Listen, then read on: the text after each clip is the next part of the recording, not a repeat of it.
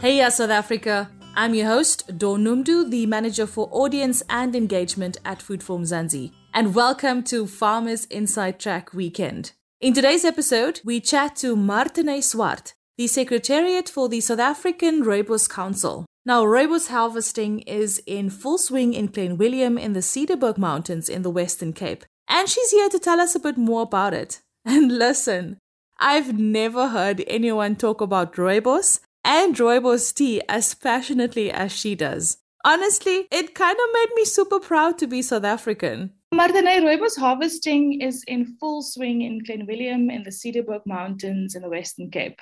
Is this really the only place where rooibos is grown in the world? That was absolutely amazing to know and hear about. It is quite amazing. And as far as we are aware, yes. Obviously, we don't have tabs on the whole world, but I'm pretty sure that it is grown only in the Cederberg Mountain region. Rooibos also likes that place. So you would really struggle to try and grow it somewhere else. So it grows in this rugged mountainous area of the Cederberg region. And the winters, if you know the Cederberg, are really cold and the summers are really, really very hot. It's really amazing that the plant grows there. The area where it grows is actually part of the Cape Floral Kingdom, which is really interesting. So this is an internationally recognized biodiversity hotspot. And what I really find amazing about the whole place is that it's one of 6 floral kingdoms in the world. It is the smallest one in the world, and it is the only one in the entire world that is totally within the borders of one country. Wow. It's so rich in plant species that we get 8,700 species in that area of the Cederberg and in the Cape Floral Kingdom, and that is even more than a tropical rainforest. So that's really cool. And in this area, you get so many different soil types and microclimates, and so many plants evolved there. And rooibos is one of the plants that evolved there in this area. The way you're talking about it makes me really excited. And I think it's absolutely amazing. It's like this little gem, and I don't think many people know about it. So that's really, really amazing. Yeah. What's the outlook looking for this year's rooibos harvest? And then can you also tell us a bit about the countries where we export to globally? So we had good rain for the past year. We had a very good winter here in the Western Cape. So we expect to have a good season. Obviously, we are now slap bang in the middle of harvesting. The rooibos is looking good in the fields, but obviously we don't have an exact idea. So the volumes will look good. Because rooibos is mostly a dryland crop and it's really connected to its environment and the climate, we are dependent on rainfall. But since we had good rainfall, we should have good volumes. And more or less, we vary between 17 and 20,000 tons per annum. We keep about 50% for the local market because this is our local drink and we always want to make sure that we have enough volumes in our domestic market. And then 50% of the volumes are exported. I think we're going to come to it later, but because of the many health benefits of rooibos, the local consumption is increasing. But also recently we had a geographic indication registration for rooibos in the overseas markets. We are really likely to see further growth in these markets. So when we already speak about the overseas markets, the top 5 countries that we export rooibos to, the 2 countries that really always swap places in the first place, and that is Japan and Germany. So currently Japan is on top. And then the Netherlands, we always export to the Netherlands. And then lastly, the last 2 countries in the top 5 is the UK and the USA. As South Africans, we love rooibos as well. Like it's in our skincare products, we drink it. It's definitely part of our culture and heritage, so that's absolutely amazing. Another thing that I was absolutely astounded by is that the number of jobs that the rooibos industry actually provides. As I understand it, more than 8,000 agricultural workers. Now, is it extremely labor intensive? Could you maybe just explain that a bit? From when we catch the rooibos seeds and then the germination of the seed in the nursery, then the planting is done by hand. Then weeding is mostly done by hand because weeds and other plants grow in between the rooibos fields. And this is really taken out by hand. Harvesting is done by hand. And then obviously the rooibos goes to the processing areas where it's processed. And here we also have a multitude of people. So I think it is one of the industries, while there's some mechanization, most of the activities in the rooibos industry still happens by hand by people who've been working with the plant for a really long time. And interestingly, the geographic indication or this protected designation of origin registration that we got last year is about the plant, and it is about linking the plant to its area. So it's really linking rooibos to this amazing part in the Cape Floral Kingdom where it grows. But also a very significant part of this registration is linking rooibos to the people involved in its cultivation and processing, and linking rooibos to the way that it is made. For us, it is about jobs. It is absolutely amazing in South Africa to be able to give employment to so many people. But it is also about this connection between the people of the area and growing and processing the rooibos.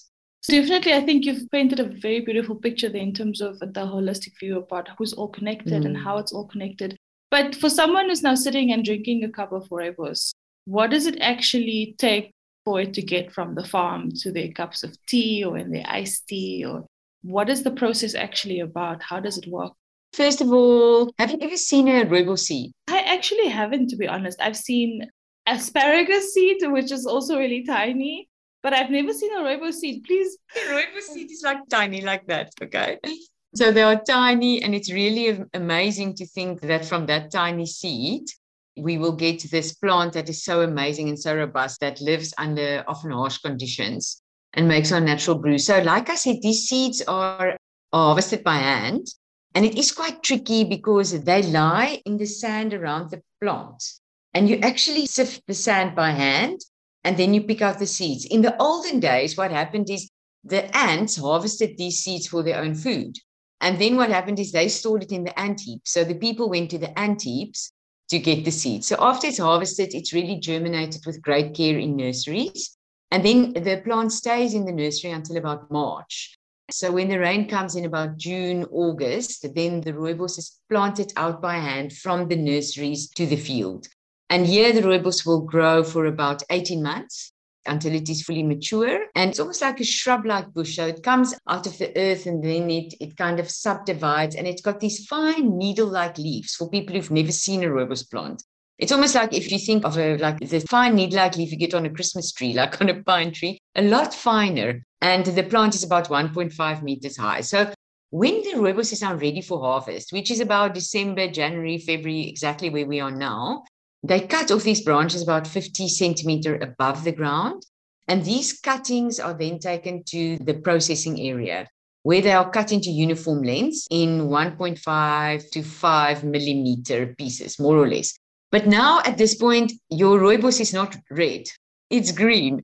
So now starts the process of actually processing it into the beautiful brew that we know. So this cut and bruised rooibos, they make it slightly wet, 60% moisture, and then they leave it in heaps. And here it sweats for about 10 to 14 hours. Temperature is about 34 to 38 degrees. And during this process, the fermentation takes place. And what's always extraordinary to me is that during this fermentation and oxidation process, nothing is added to the rooibos. There are enzymes already inside the plant that naturally helps this fermentation process. And then it is in this process that rooibos gets its beautiful dark amber color and the lovely flavor that we are used to. Now it's wet and lying in heaps. And then we spread it out on tea courts. And just now we're going to speak about the Cederberg area. But if you go this time of year, you may just be lucky because tea courts are these big concrete courts where they spread out the rooibos very thin. And then they plow it over and it airs and it dries in this climate. And then they collect it and they take it to the processing facility. And I think importantly for people to know is that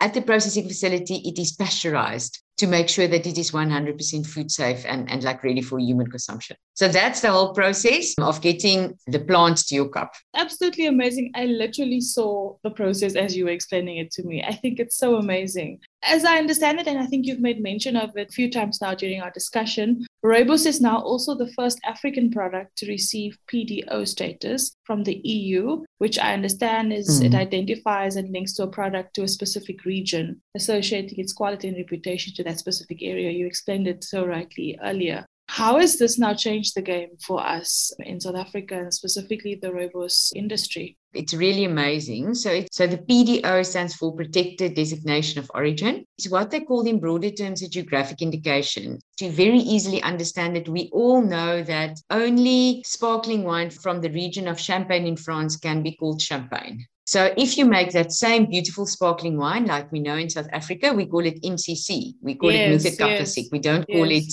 champagne. So in exactly the same way, only rooibos that is grown in this very specific area of the Cederberg can be called rooibos. So if somebody managed to take that tiny seed and managed to grow it somewhere else, they can never call it rooibos, because rooibos, the name is now protected for the plant grown and the tea made only in South Africa. So this part, obviously there's a marketing value that I will come to now, and there's great value in using this registration to communicate about the plant. But this protection is a legal protection, and it protects the plant for the industry, sure, but also for the people of South Africa. And that was the main motivation behind this whole registration, because rooibos is an indigenous plant and it is really part of the heritage of the people of South Africa. And as the industry, we also felt that we have a certain responsibility to look after this heritage. And this whole process has allowed us to formalize that protection. So once it was formalized, we were not by, a long shot at all prepared for the extraordinary amount of interest that we received from the international community when this registration was published. So it's a very powerful marketing tool, but I think importantly, people understand what a geographic indication means. And if you think about consumers, for consumers more and more, it is important that they want to know the provenance of their product. They want to know where the product comes from. So this geographic indication allows consumers to say, yes, I know rooibos is a geographic indication. We know it links it to the Cederberg. We know where it comes from. We link it to the people and we know how it's made. So in that, it's also very valuable for us. I think strengthening our position in the international market even. No, definitely. What you mentioned in terms of traceability and people wanting to know where their food comes from, it's really top of mind, especially in light of the COVID-19 pandemic. I've really enjoyed our conversation and I would talk to you all day about rooibos tea. But before we let you go, Marthinee, for all the tea lovers listening, people who might be interested, tell us about the rooibos route. I think there's so many activities happening, a huge buzz around this area that we can maybe even visit. I hope to go there. Just go. It's so beautiful. So the rooibos route really is, if you want to go to Clanwilliam area and if you want to go and see more about rooibos, but also really that whole area is very rich in history and in beauty. So the rooibos route, like your one-stop shop, because they look after such a wide variety of things. So I'm just going to briefly mention three, big things that they look after. So the first thing is obviously rooibos. There are tea tastings and food and tea pairings, and it really tells you about the history. And if you're interested to go and see about the cultivation or the harvest, they can also organize a tour for you. That's really interesting. They can also share information about the whole history of rooibos. But apart from that, the Cederberg is very, very rich in wonderful things that you can do. So you can also do wine tasting. And the Clanwilliam is home of some of the highest vineyards in our country. So that makes it really interesting. And then the Cederberg is breathtaking. If you haven't been there, just get off I think it's the N7 that goes past. Get off the big road and get into the mountains and go and see what is there. In this one area called the Wolfbergskere or the Wolfberg Arch or the Wolfberg Crags. And this is really a very, very beautiful place to go and hike. So that's really amazing. And then obviously there's also rock art. So there's the Bushmanskloof Wilderness Reserve and Retreat is one of the most spectacular natural heritage sites. And it's a custodian of one of the largest open-air Bushman rock art galleries. Really absolutely amazing. And there's a little rock art trail of 5 kilometers that winds all the way through that you can go and see the rock art. And then for those who are a little bit more adventurous, you can take this beautiful environment. You can do a bit of rock climbing. You can do a bit of hiking. You can do a bit of mountain biking.